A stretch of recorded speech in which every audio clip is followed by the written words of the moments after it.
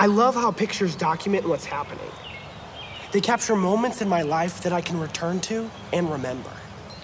My life has been about listening to the voice of God and telling people what he said. It's like showing someone a picture of something they've never seen before. In times of peace, it's easy. But in times of trouble, well, that's when it gets complicated. We were living day to day. Not sure if we'd have a home to return to at night. Not sure if our families would make it. We were wondering if we could trust each other. Wondering if we could trust God. So my life's purpose transitioned. Instead of simply listening for the voice of God, I began to use my own voice, crying out to him, questioning, requesting, pleading. And the day I heard it, I took pictures of everything around me. Everything that would help me never to forget the day that I knew God was listening to me. He heard, he responded, and yes, he can be trusted.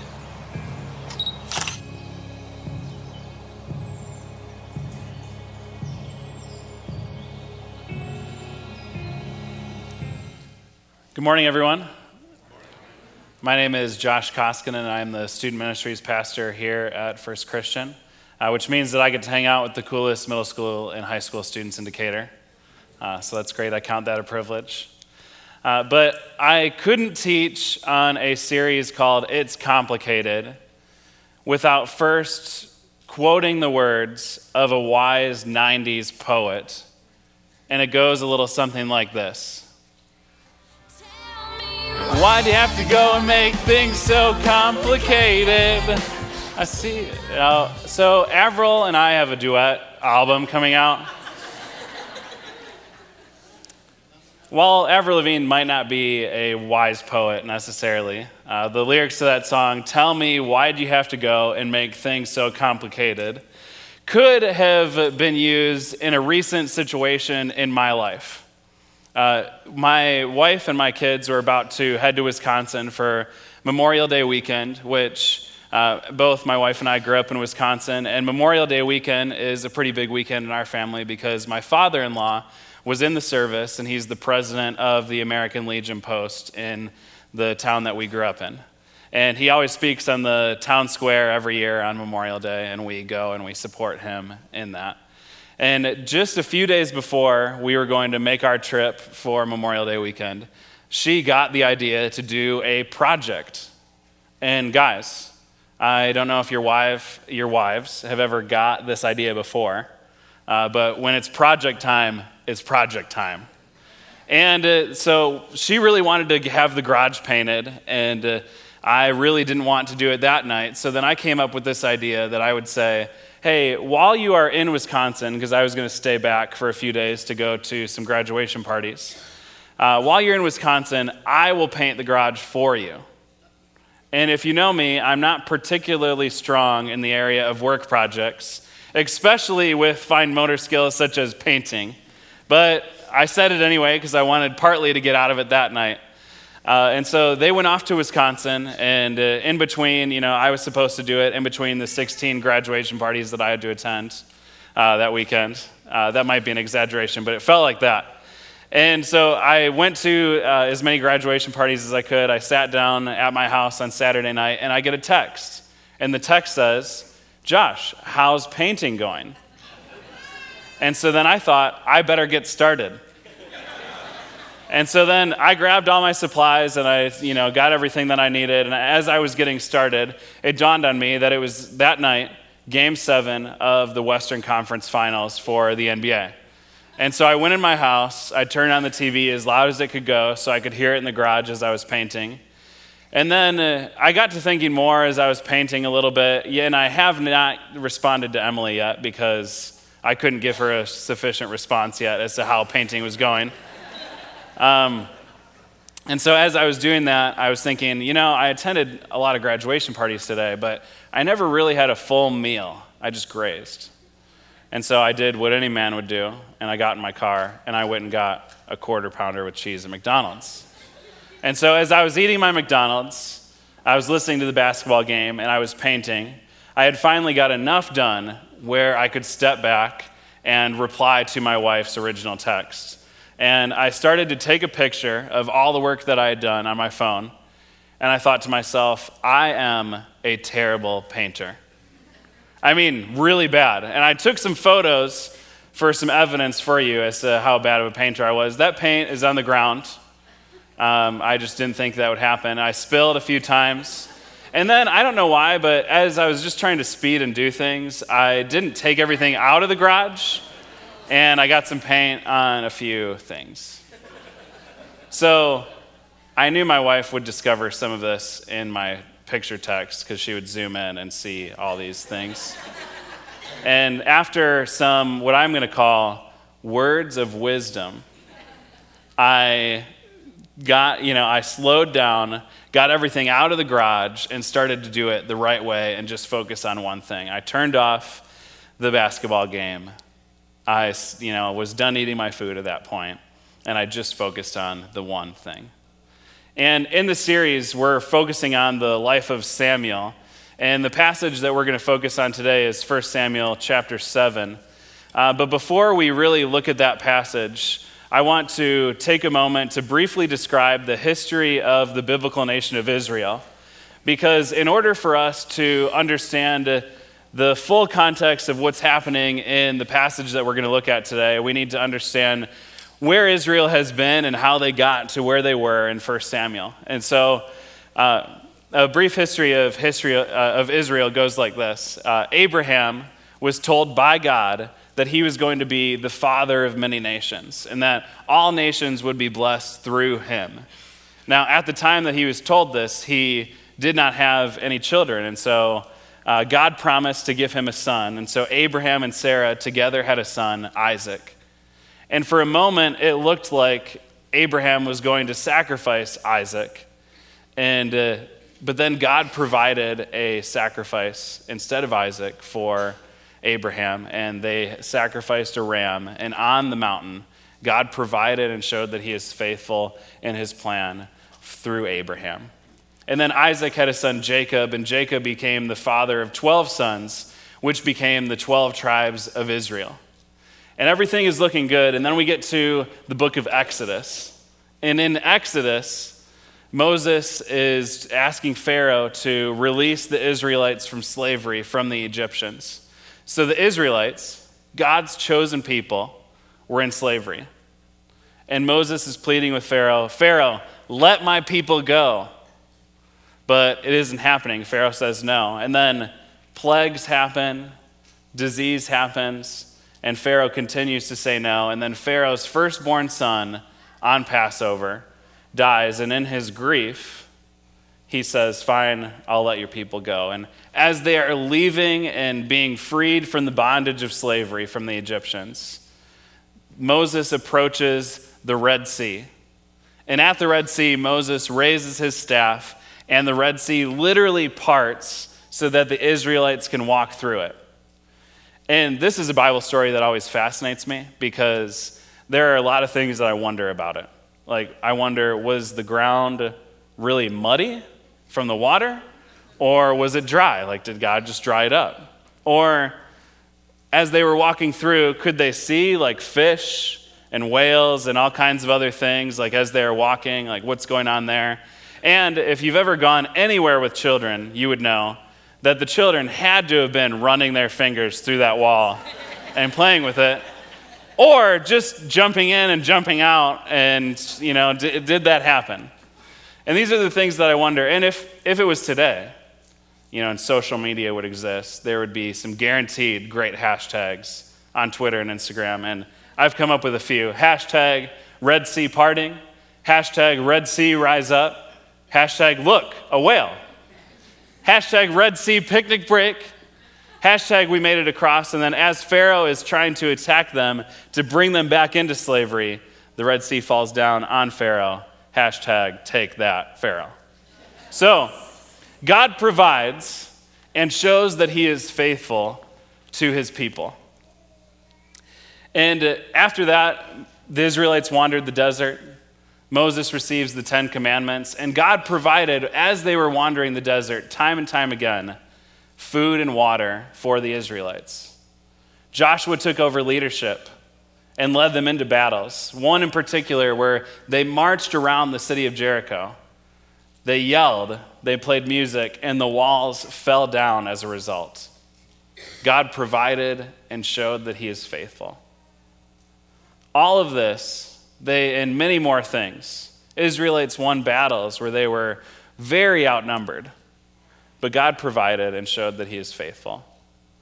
And then we come to 1 Samuel chapter 7. And in between what Wayne talked about last week and what we're talking about this week, there were a few other things that happened as well. The Israelites and the Philistines were in conflict with each other, and the Philistines stole the Ark of the Covenant.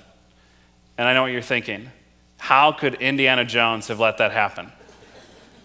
But the Philistines stole the Ark of the Covenant, and they put it in their temple, the Ark of the Covenant. They put it in their temple. And as they put it in the temple of their God, the statue of their God fell down as if it was worshiping the Ark. And the Philistines started to get diseases and limbs were falling off. And they were like, we don't want this thing here anymore. And they literally sent it back to the Israelites through the power of God. And so all of that leading to 1 Samuel chapter 7, starting in verse 3. And it says this: Then all of the people of Israel turned back to the Lord. And so Samuel said to all of the Israelites, if you are returning to the Lord with all your hearts, then rid yourselves of the foreign gods and the Ashtaroths and commit yourselves to the Lord and serve him only. And he will deliver you out of the hand of the Philistines. And so the Israelites put away their Baals and their Ashtaroths and served the Lord only. And then Samuel said, assemble all Israel at Mizpah, and I will intercede with the Lord for you. And when they had assembled at Mizpah, they drew water and poured it out before the Lord. On that day they fasted and they confessed, we have sinned against the Lord. And now Samuel was serving as leader of Israel at Mizpah. And so this is unbelievable because the history of God providing and God showing that he is faithful over and over to the Israelites. And then they get the ark back, and Samuel's words to them are, turn from your other gods. Repent. Turn from your other gods and turn to the one true God. And you would think that after all of this, Israel would be focused on just one thing, God. After seeing his provision and his faithfulness, but Israel isn't. Israel gets distracted, and then Samuel calls them back, and they listen and they repent. And as I'm reading through and kind of thinking about where Israel has been to where they are now in 1 Samuel, I'm thinking to myself, wow, there have been a lot of times in my life where God has provided and God has shown that he is faithful. And I'm sure there have been times in your life where that's been the case too. And yet sometimes we forget, just as Israel did. We get distracted from other things going on, noise in the background, and we forget how good God is. And the Israelites did that. But then Samuel calls them back and he says, repent. And for us, that's something that we can learn too. We can learn to repent. That in the midst of everything else that goes on in our lives, in the midst of all the other things that we have pushed into our calendar, we can often forget God, and without knowing it, we can turn to other things that can become gods in our life. And so Samuel says, turn away from that and focus on the one true God. We all lose focus, but the Israelites come back to God. And I really think they say something like this: I don't know how we got where we did, but God, we're sorry, and we want to come back to you. We have sinned against you. And maybe there have been times in your life where you've said that too. God, I don't know what happened. I don't know how I got to where I did, but there is always time to come back to God. There is always the opportunity to do that. And Samuel, his role in Scripture was he was a judge, and a judge was to communicate to the people on behalf of God. And so for us, if we're thinking about that, then we would say, well, who is to tell us, like, who is our judge? Well, the good news is God has given us the Holy Spirit. For those who have put their faith in God, we have the Holy Spirit to help us, to convict us, to reveal things to us in Scripture. And we have the same Spirit that raised Jesus from the dead, living in us. And so we have a helper, we have a convictor, we have the Holy Spirit to reveal pieces of the heart of God in us. And let's continue on in 1 Samuel 7, starting in verse 7, and it says this. When the Philistines heard that Israel had assembled at Mizpah, the rulers of the Philistines came up to attack them. When the Israelites heard of it, they were afraid because of the Philistines. And so Samuel said, hey, if you turn from your other gods and focus on the one true God, God will deliver you. Yet they are still afraid. They are still afraid, even though that they know that. And in verse 8, they said to Samuel, do not stop crying out to the Lord our God for us, that he may rescue us from the hand of the Philistines. And then Samuel took a suckling lamb and sacrificed it as a whole burnt offering to the Lord. And he cried out to the Lord on Israel's behalf, and the Lord answered him. The Israelites asked Samuel, their helper, do not stop crying out to the Lord our God for us. Do not stop crying out to the Lord our God for us. Israel repents, turns to God, and in the midst of pressing challenges in their life, they cry out. And we can too. I was talking with someone this week in preparation for the message, and they said that when they think of crying out, they think of a baby and how a baby is literally helpless and solely dependent on those that care for it. But the baby cries, and then the baby is provided for. And so for us, where we come to a point where we cry out to God, and maybe you have an infant in the home and you're like, yep, I know all about the crying, right? But maybe for us, we cry out to God and we say, God, we are literally helpless without you. We cannot do this without you. And for those of you that don't know my family's story, over the last several years, we have cried out so many times to God for various things. But one in particular, in June of 2012, my family and I entered into the adoption process to adopt a child from the Democratic Republic of Congo. And we signed the papers, we were super excited, and we picked the Democratic Republic of Congo because, one, of the need that was there for the orphans, but then two, it was only supposed to take 9 to 12 months. And so we liked the idea of being referred a child at a young age that we could bring into our home at a young age as well. And so we went through the process. And then in April of 2013, I was in Atlanta for the Final Four for Millikan University's Character Coach Forum. And I received a phone call from Indiana. And I knew right then that that was our adoption agency because it was an Indiana number, and that's where our adoption agency was. And so I rushed away to get to a quiet place, and my wife and I were on the phone with the adoption caseworker, and she said, okay, are you ready? I'm going to send you a photo, and so we could both see it at the same time. And we received the referral of a 5-month-old baby boy, Hervé Soki. And it was so cool. And I remember seeing that photo and thinking like, wow, I'm going to get to be the father of this child. I'm going to get to care for this child. And I was super excited. I showed it to everyone that I knew, And as time passed, we continued to get more paperwork done for the adoption. And we came to a place where we only needed one piece of paper in order to get our son, Hervé.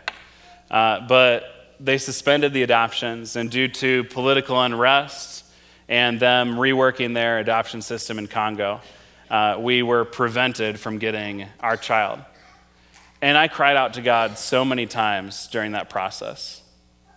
And I would just ask God, what is going on? You know, we would receive picture after picture of him growing up without us there. He was a Cubs fan.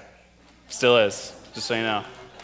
But we would receive picture after picture of him growing up without us. And I kept crying out to God and saying, God, what's it going to take for him to be in our home? But yet, I didn't ever feel like I heard anything. And as I look at the biblical story of Israel and the Israelites being provided for, and then they forget, and they're provided for, and they forget, I look at that and I'm like, how could you forget? But in the midst of my cries and my family's cry, it is easy to forget sometimes when it feels like God is not answering that cry. And we went through that period of time where it was difficult. But in February of this year, God provided that piece of paper that we needed, and we were able to bring Hervé home to be a part of our family. And I have a photo on the screen of the 4 crazy boys that we now have. And it's been, thank you.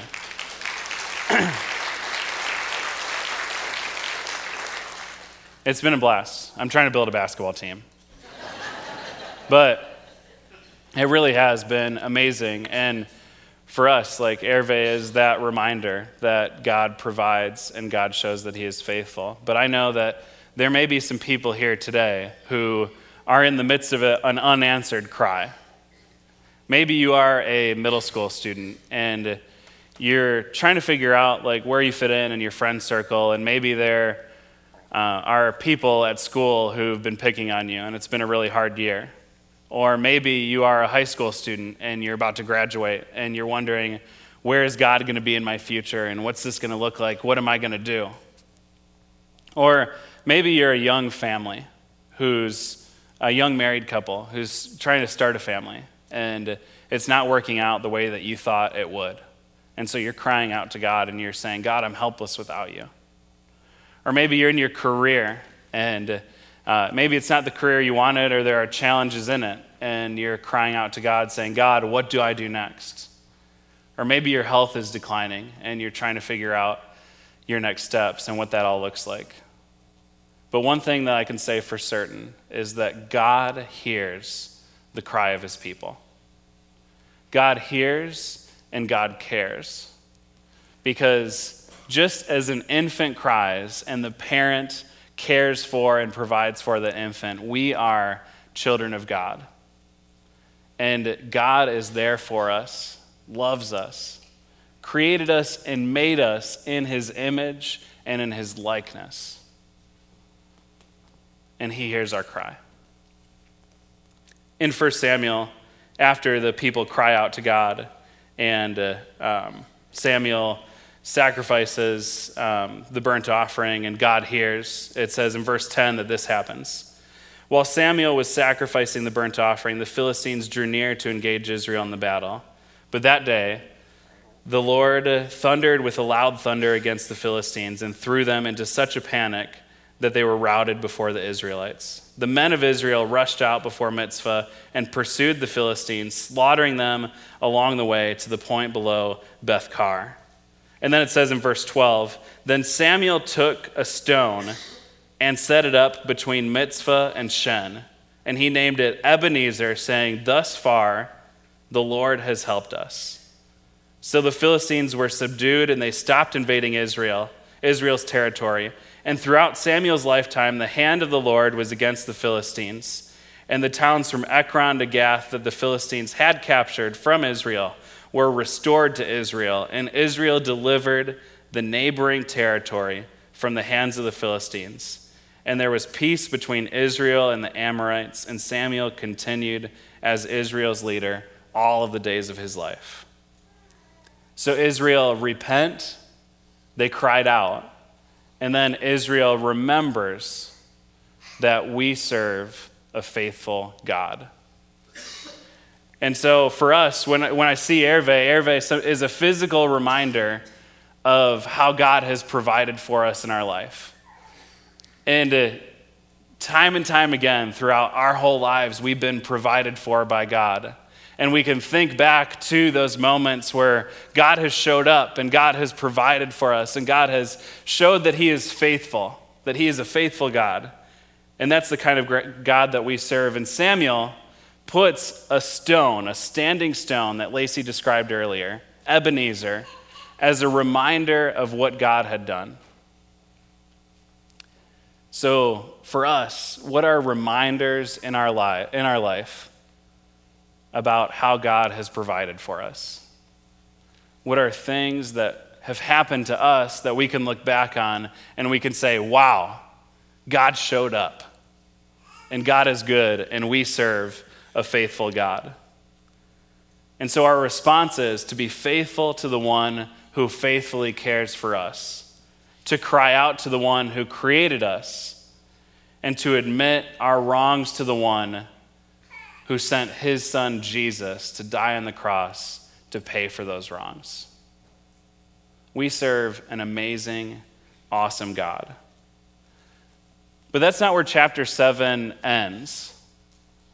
Yes, Israel was provided for, and God showed that he is faithful, and they remembered it through the standing stone. But chapter 7 ends, starting in verse 16 and 17, in a way that we may gloss over at times. And it says this: from year to year, he went on a circuit, that was Samuel, from Bethel to Gilgal to Mitzvah, judging Israel in all those places. But he always went back to Ramah, where his home was. And there he was also held court for Israel, and he built an altar there to the Lord. And so Samuel, year after year, was faithful to God. Year after year, week after week, day after day, he went from Bethel to Gilgal to Mitzvah to Ramah. And then he went from Bethel to Gilgal to Mitzvah to Ramah. And then Bethel to Gilgal to Mitzvah. Sounds pretty boring and monotonous.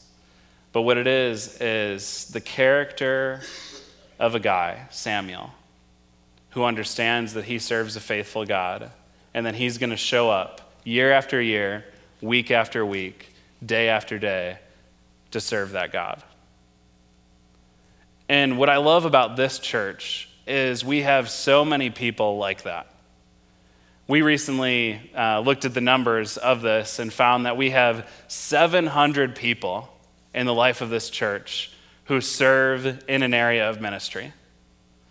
I mean, that's amazing. And we had a volunteer celebration to celebrate just that. And I got to wear that orange leisure suit, and it was fun. But we played The Price is Right, and we really had a blast. And what we were saying to our volunteers in that moment is, you are priceless. That for what we do here at First Christian, we could not do it without people who come and who serve week in and week out, year after year, day after day. And that is the kind of culture that we have in this church. And as the student ministries pastor, I've been able to see this throughout my 5 years here, and student leaders coming and serving in an area of ministry. And it's not always glamorous.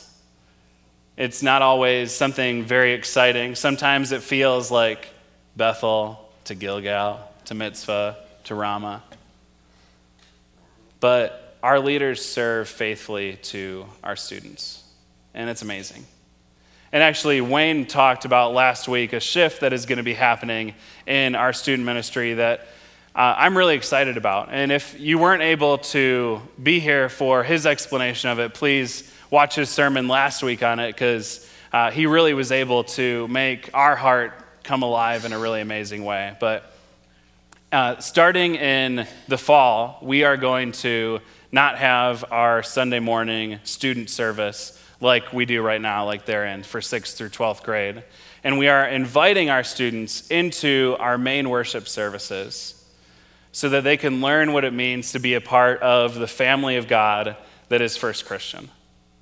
And why I'm excited about that is because we have a culture here who champions growing together in small groups and in Sunday school classes, and who champions serving together. And they're going to be able to grow together. We're going to have our specific programs for middle school and for high school on Sunday nights. But the students are going to be able to sit side by side with multiple generations in this room. And they're going to learn what it means to be a part of the family of God. I explained it to them this way last week, that you go to a Thanksgiving meal, and at a Thanksgiving meal, there's two things that take place. There's the kids' table, and there's the adult table. And I remember being almost entering into middle school, being like, do I have to sit at the kids' table and eat my grandma's Jell-O? But the way that I explained it to them is that we are invited, at the kids' table, you are served a plate. It has everything on it. And at the adult table, you pick and choose what is for you.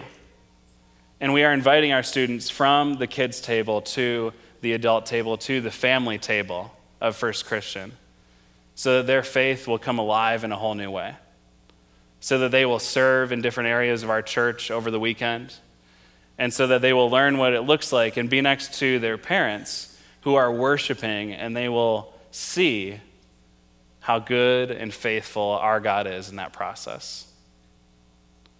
And so Samuel went from Bethel to Gilgal to Mitzvah to Ramah, and he served faithfully year after year, week after week, day after day. And that's one of the things that I love the most about this place, is we have people who do that. And in a moment, we are going to enter into a time of communion. And there's a song that we're going to sing called Nothing Holding Me Back. And the lyrics to the song go like this: there's nothing holding me back from you, Redeemer of my soul. And thinking back on 1 Samuel 7 and everything that we talked about today, let that truly be the worship of our hearts. If there's something that is holding you back, maybe you're distracted. Maybe you've been so busy that you've been going about your life and God isn't the center focus. And so maybe you need to turn and you need to repent and you need to say, God, I don't know how I got where I did, but I want you. Or maybe there's a cry that's going on in your life right now where you are crying out to God and you're saying, God, I need you in this. I am helpless without you. Cry out to God in this time. Or maybe there's a moment where God was faithful that you can think back to and you can say, wow, God, you are so good. We serve a faithful God, a God who provides for us. Regardless of what it is, I pray that in this time where we focus on the bread, the body of Christ broken for you, and the cup, the blood of Christ shed for you, I pray that there would truly be nothing holding you back from God, because God is always right there, always. Would you pray with me? God, we thank you so much for how good you are. And in this time, God, we just pray that there is truly nothing holding us back from you. God, we thank you for the moments in our life where you have showed up. Those Ebenezer stone moments where we can say, wow, God, you helped us right there. God, I pray for people who are currently crying out to you in their life, who have a legitimate need, and I pray that you would help them. I pray for those that are distracted, that they would turn their focus to you. And God, I pray that we can remember that you are so faithful and so good to us, that you sent your son, Jesus, to die on the cross for our sins, and that is what we remember in this moment. You have always provided for your children. And we pray the prayer that you taught your disciples, saying, Our Father, who art in heaven, hallowed be thy name. Thy kingdom come, thy will be done, on earth as it is in heaven. Give us this day our daily bread, and forgive us our debts, as we forgive our debtors. And lead us not into temptation, but deliver us from evil. For thine is the kingdom, and the power, in the glory forever. Amen.